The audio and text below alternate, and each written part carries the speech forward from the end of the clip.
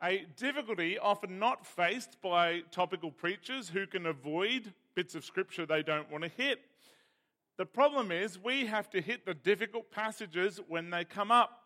If I was to simply skip a section of the Bible, I'm pretty sure most of you would ask questions. And I failed to add this next bit to Steve's sermon last week, and so here we are this morning. So what we're going to be doing this morning is getting stuck into the sovereignty of God. His sovereign and righteous reign over all things. And all things means all things, including our salvation. Now, before we begin, if you have a problem with this morning, take it up with the Lord because it's His word. So send your emails to God, put your angry emojis on the Facebook page, on His Facebook page. Do whatever you do because it's God's word, not mine.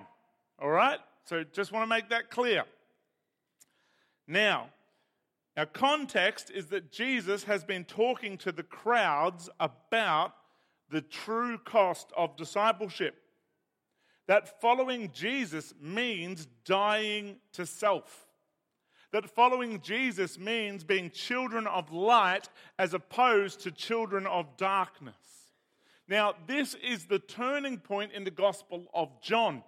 Up until now, his ministry has been public, and this is his final public address in the Gospel of John. And from this point on, it's very much just Jesus talking to his disciples. For mine, it's kind of like we're in the Passion Week. Time is about to come to an end for Jesus' earthly ministry. It's almost like cramming. He's got the disciples for a limited amount of time, and it's intense discipleship and teaching for them until the cross. So that's where we're up to in our journey.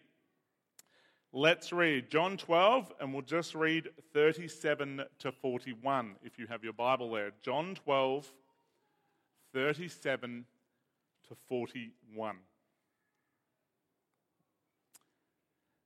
Even though he had performed so many signs in their presence, they did not believe in him.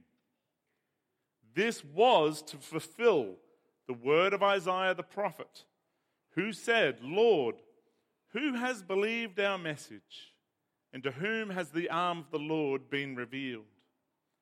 This is why they were unable to believe, because Isaiah also said, "He has blinded their eye and hardened their hearts so that they would not see with their eyes or understand with their hearts and turn, and I would heal them."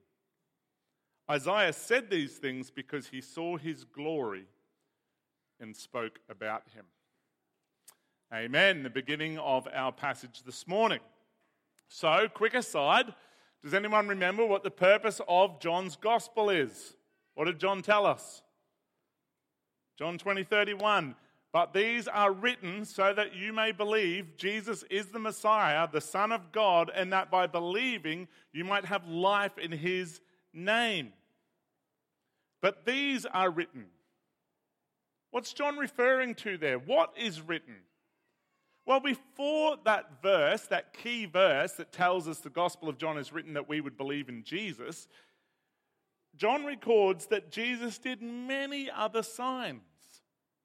He says intentionally that I picked out these particular signs so that you would have the evidence, you would have the proof to anchor your faith upon and trust in Jesus. So these things, these are the ones I've taken that you would have hard evidence and proof of the signs of Jesus to anchor your faith upon. And for many of us here, we've done just that. Amen? We've read about Jesus, we've read about the miracles, we've looked at the signs, we've heard what he did in the Gospel of John, and we have put our trust and faith in the Lord Jesus Christ. What about those who actually got to witness those things firsthand, though? Wouldn't that have been amazing?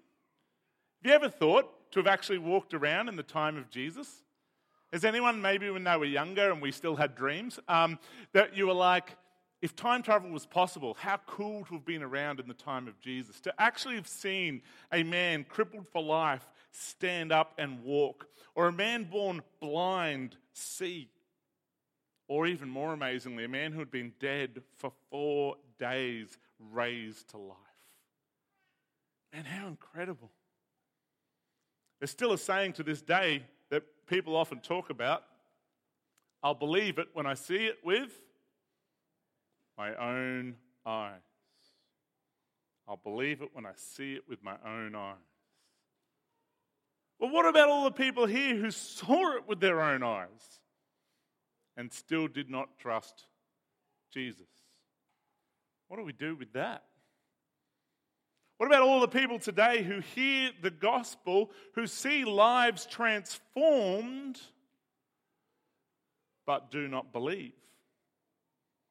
Now, John thought it was weird. He thought the signs were so strong that people must believe if they had seen them. That's why he says, I've included these so that you would believe. And yet they don't. Why? Well, according to our passage, what John says is, He, God, has blinded their eyes and hardened their hearts so that they would not see with their eyes or understand with their hearts and turn, or I would heal them. God has blinded their eyes. God has blinded their hearts, hardened their hearts, so that they would not see and turn to God. Now, this is quoting Isaiah chapter 6, when, if you know the story, Isaiah is brought into the holy presence of God. And after he says, God says, who will go? Who will be my messenger? And Isaiah says, I will go, after he's been purified by the coal, if you remember that story in Isaiah 6. And after he says, I will go and be the messenger, God says, that's great, Isaiah, but they won't believe. How's that for a good start to your ministry? Yeah, I'll go, Lord. Good. They won't believe you. But God says, why won't they believe you? Because I have hardened their hearts. I've closed their eyes so they cannot believe you. Now, some of you are going, oh, gee, not too sure about this morning, Sam, but maybe that's a one-off. Maybe that's just one little bit of the scripture here. It was a very specific situation. Well, that's simply not the case. If you have your Bible there, let's open up to Romans 9, and we're going to read 14 to 23. So if you have your Bible there, Romans 9, 14 to 23, the word of the Lord. Listen carefully to what this is saying. This is not my words. This is the Bible. I want you to really pay attention, okay? Zero in like you're studying for an exam. Romans 9, 14 to 23. What should we say then? Is there injustice with God? Absolutely not. For he tells Moses, I will show mercy to whom I will show mercy. And I'll have compassion on whom I have compassion. So then, it does not depend on human will or effort, but on God who shows mercy. For the scripture tells Pharaoh, I raised you up for this reason, so that I may display my power in you, and that my name may be proclaimed in the whole earth. So then, he has mercy on whom he wants to have mercy, and he hardens whom he wants to harden. You will say to me, therefore, why then does he still find fault? For who resists his will? On the contrary, who are you, a human being, to talk back to God? Will what is formed say to the one who formed it, why did you make me like this? Or has the potter no right over the clay to make from the same lump one piece of pottery for honor and another for dishonor? And what if God, wanting to display his wrath and make his power known, endured with much patience objects of wrath prepared for destruction? And what if he did this to make known the riches of his glory on objects of mercy that he prepared beforehand for glory? The word of God. What is this passage saying? Quite clearly, God will show mercy and compassion to whom he chooses, and he will harden others. So the response, which Paul writes for us in the passage, which many of you probably feel right now, is, that's not fair. How can it be someone's fault? And the answer given to the passage is, who are you to talk back to God? cannot God decide to do what he wants with the clay that he made? Can he not use for some for honor and some for dishonor? What if God displays his righteous glory in power, in grace, but not just grace, also in judgment, is what the passage says. The word of God. God decides for his will and glory, and signs and wonders will not change the will of God. Now, a few quick points as we wrestle this through. 1, God's sovereignty in these matters is not pitted against human responsibility. Each and every person who has ever lived and ever will live has willfully rejected God. Every person falls short of the glory of God. Everyone has rejected God. 2, God's hardening is not presented as a bored manipulation of a flaky God cursing morally neutral people. But it's viewed as the holy justice of God against guilty people. Right? We have to understand that. All people are guilty and fall short of the glory of God. Therefore, God's judgment is just. 3, God's sovereignty in these matters is also a cause for hope. If God is truly sovereign in salvation, then it makes sense for me to pray to him to save people. If we believe that only people can choose God and God shouldn't interfere in their decision, then why pray? If you don't believe God can intervene in someone's salvation, then why would you pray? You're asking God to do the thing you say he can't do. Right? But if you believe God alone is responsible for salvation, then petition him to save. Right? So it gives cause for hope. 4, God's sovereign hardening of the people in Isaiah's day also was used as a means to bring about the salvation of others. It was a part of God's redemptive purpose. And Paul argues the same thing in Romans 9. God uses his judgment as a means to display his glory and save others. Can I tell you, church, this is an incredibly clear biblical teaching that's very easy to understand but very hard to accept. That's the reality. Very easy to understand but very hard to accept. If I talk to most people about this, they will say, but people have to have the right to choose. Really? Why? God made us. We are his possession. We don't have any rights before God. We are people who deserve death and simply petition God for mercy. And he displays mercy where he will. If there's an inmate on death row and they've gone through all the appeals and they've exhausted them and the day of death has been sentenced, what rights do they have at that point? None. The appeals are exhausted. They can only go so far. That's exactly your state until you put your faith in Jesus. You are sentenced to death. You have no right of appeal before a holy judge because you are guilty of sin. Everyone is. You have no hope but a stay of execution from the one in charge. So, if God is sovereign in salvation, if he decides who is saved and who is not, why do we share the good news? Well, 2 big reasons. Firstly, because he tells us to. I don't get to question God. He is my Lord and King. I'm simply his servant. So God says, go into all the world proclaiming the good news. What is my job as a faithful servant? Go into all the world proclaiming the good news, right? So he tells us to. We're under orders from our King to proclaim the good news. Secondly, God saves through the proclamation of the good news. When we share the good news, people respond by the will of God. And so we get to be a part of that. When we share the good news, God calls through the gospel. Who doesn't want to be a part of that? And this is what Paul believed, and it empowered his ministry. I'm going to share you another verse. If you're tracking along with what I'm saying here and you're not already so angry at me, you're about to throw your Bible at me. But anyway, Acts 13, 47 to 48, if you're following along. Now, we could do scriptures on this all day, but most of you probably aren't keen for that. But anyway, Acts 13, 47 to 48. Context: Paul is preaching to a crowd of people, Gentiles specifically, non-Jews. And he tells the Gentiles the gospel, and he tells the Gentiles that they can be saved. Hallelujah. If you're not a Jew here this morning, hallelujah, because you can be saved, right? So that is the context. Paul is in a situation like this, but it's a market square, but there's people in front of him, and he proclaims the good news. And Paul's sitting there saying, right, you're the Lord's and you're... No, he's not. He's just preaching to the crowd. And then hear what we read. For this is what the Lord has commanded us.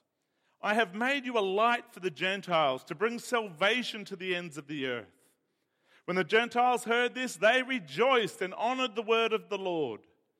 And all who had been appointed to eternal life believed.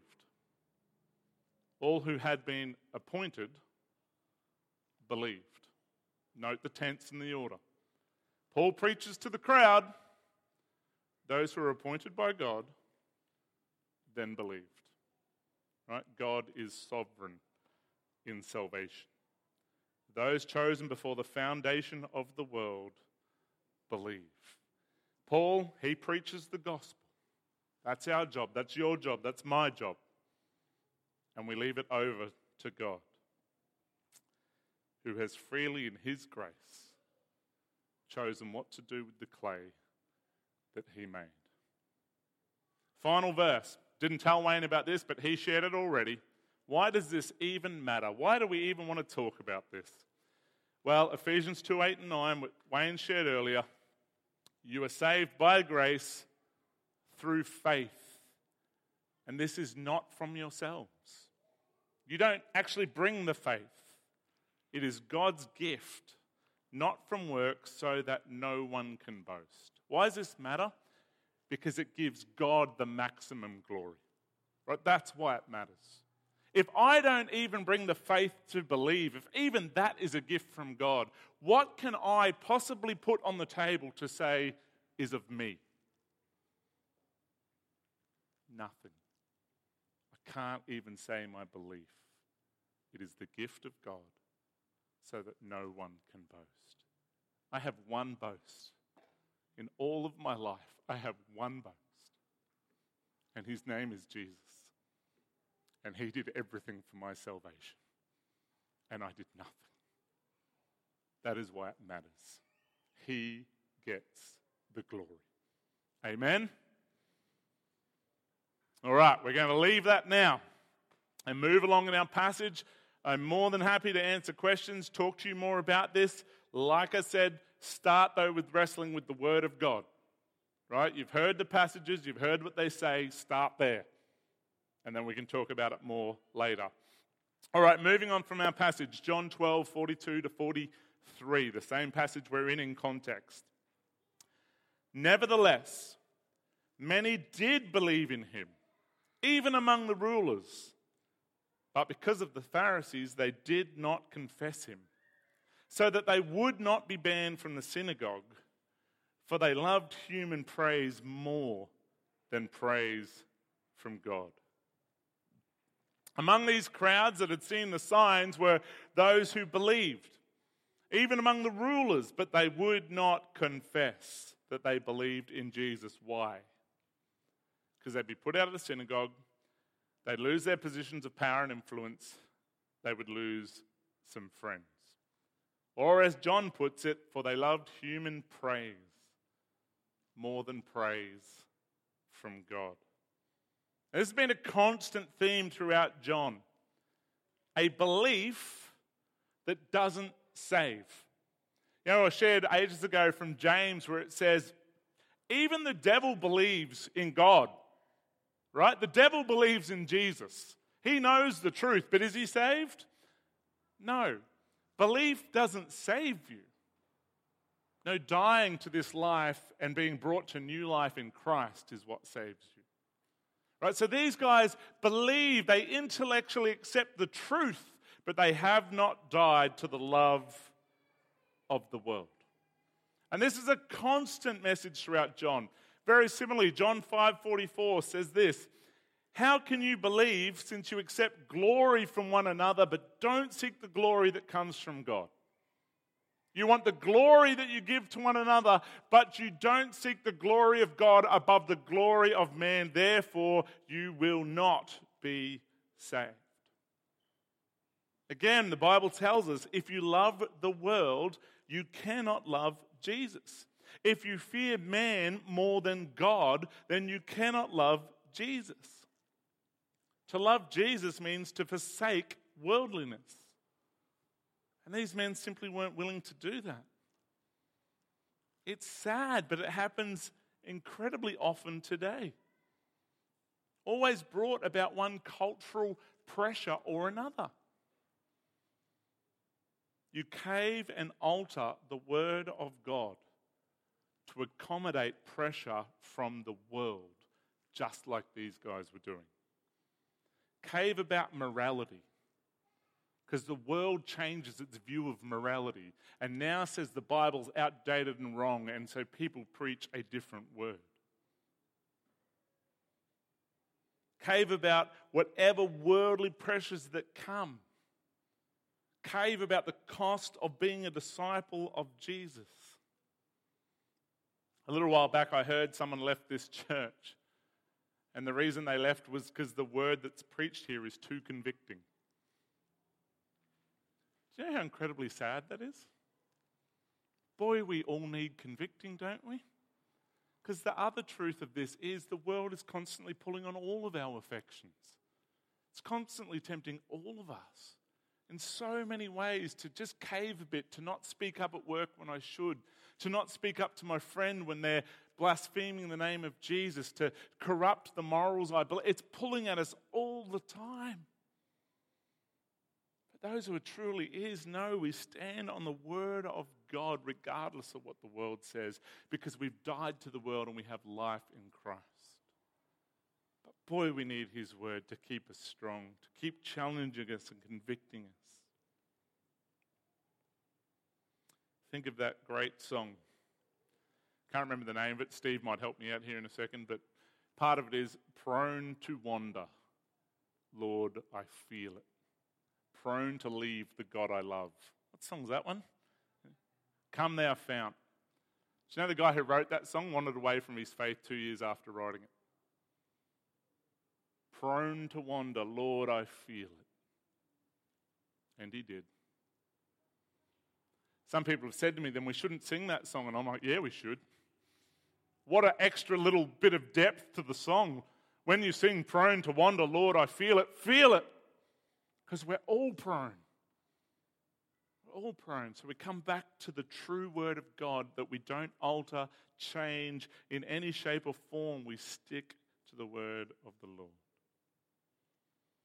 And John now brings Jesus' public ministry to a close using a statement from Jesus which includes many of the themes covered in the Gospel of John. So very quickly, this is the end of our passage this morning, and it's a great summary really of the public teaching of Jesus. And I think this is why John's put it in here. So this is John 12:44 to 50. John 12:44 to 50. Jesus cried out, "The one who believes in me believes not in me, but in him who sent me. And the one who sees me sees him who sent me. I have come as a light into the world so that everyone who believes in me would not remain in darkness. If anyone hears my words and doesn't keep them, I do not judge him, for I did not come to judge the world, but to save it. The one who rejects me and doesn't receive my sayings has this as his judge. The word I have spoken will judge him on the last day. For I have not spoken on my own, but the Father himself who sent me has given me a command to say everything I have said. I know that his command is eternal life. So the things that I speak just as the Father has told me." Right? Beautiful end to the public ministry of Jesus. So let me summarize that in 4 very quick points. Verses 44 to 45 says, if you believe in, put your faith in Jesus, then you are also believing in and putting your faith in the Father. This is a huge theme throughout the Gospel of John. And John summarizes it publicly here again right now. Remember, Jesus said, if you've seen me, you've seen the Father. We've talked about this, but you say to people sometimes, what's Jesus like? And they will give you a list that's hours long because they're like, I read about Jesus all the time. You say, what's the Father like? And they're like, just not as sure. Just describe Jesus. Right? If you've seen Jesus, you've seen the Father. Their character is the same. One in essence, 3 in person, the triune God, right? So Jesus says, clearly, everything I've said, everything I taught, everything I do is commanded by the Father. When you put your trust in the Son, you are equally putting your trust in the Father. Man, how amazing and awesome is that? You are just as connected to the Father as you are the Son. When you put your faith in the Son, you are also putting your faith in the Father. That's why all those different cults and things out there that reduce Jesus from God to a lesser little g God or a prophet or something can never be saved. Because they cannot say, if you've seen me, you've seen the Father. Right? They've reduced Jesus to something less than God. And it does not end in salvation. That's verses 44 and 45, end of Jesus' public ministry. If you've seen Christ, you've seen the Father. Verse 46, Jesus is the revelation of God, and that is why he is the light.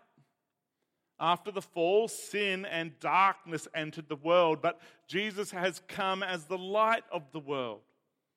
The revelation of God, which reveals God to men. And men will either put their faith in Jesus, the light of the truth of God, or because they love sin, will continue to dwell in the darkness. This is the message of John right throughout. Come into the light. But to come into the light of God means first, when you first step into that light, your sin is exposed. It's the first step in becoming a Christian. When you first step into the holy presence of God, your sin is exposed. God shows you who you really are, and it's not pleasant. I remember sobbing my eyes out. You've got to step into the light to experience the holiness of God and his salvation. And as the word says throughout John, men love their sin and they love the darkness. So rather than come to the light and be exposed, they dwell in the darkness. And they reject the light. You can put your faith in Christ, in his light, be free from sin and dwell with him eternally. Or you will have eternal darkness and damnation. That is the consistent message of John. Thirdly, verses 47 and 48. Jesus came to save, not to judge. His call, his purpose is to bring many to salvation. But what about those who hear his words and reject them? Those who see the light, might even believe, but are not saved. This is a major theme of the Gospel of John. And there's those who outright don't believe. Well, Jesus says, I don't need to judge them. His words, the word of God, will judge them. Jesus says, every word I spoke was from the Father, so he's recycling that. But then on that great and terrible day when we all face judgment, Jesus says, the words of truth that I proclaimed, that you could come to me for salvation, and you didn't. Those words will judge you. The offer of salvation was there, and yet you love the darkness. So on that day, everyone will be held against the word of God. And those who have not trusted Jesus will go to hell. That's the reality that Jesus is saying. I've come to save many, but the word of God will judge them on that day because they rejected their only hope of salvation. Fourthly, final point, verses 49 and 50. We circle back to point 1 and round this out. The reason the words of Christ will judge those who reject them is that they are the words of the Father. Everything Jesus says is by the command of the Father. Jesus is the Word made flesh. To reject his words is to reject truth and die in deceit. And what is the command of the Father? What are the words that Jesus has been speaking? The words of eternal life. That's how he closes out his public ministry. If you reject the words of eternal life, which have come through the Father, mediated by the Son, if you reject them, there is no hope of salvation. That's the closing words of his public ministry. Great words they are, aren't they? Jesus, our only hope for salvation. This close to Christ's public ministry is a clear call to the fact that our salvation lies in the death and resurrection of Jesus. To reject his offer of salvation is to reject the Father, and all that's left for you is a fearful expectation of judgment. Now is the time. All of our days are numbered, but you don't know the number. Now is the time to put your faith in the salvation which only Christ can bring. Let's pray. Lord, we thank you for your word. We thank you that our salvation depends on the death and resurrection of Jesus and nothing that we've done or do. Oh, Lord, amazing grace. Lord, I simply pray and ask for everyone here that they would put their trust in you for life. Because, Lord, to reject your gospel truth is to reject the only hope of being saved from the coming judgment. Lord, we simply pray that we would be faithful to proclaiming the good news until you come. Lord, we pray this in and through the name of Jesus. Amen.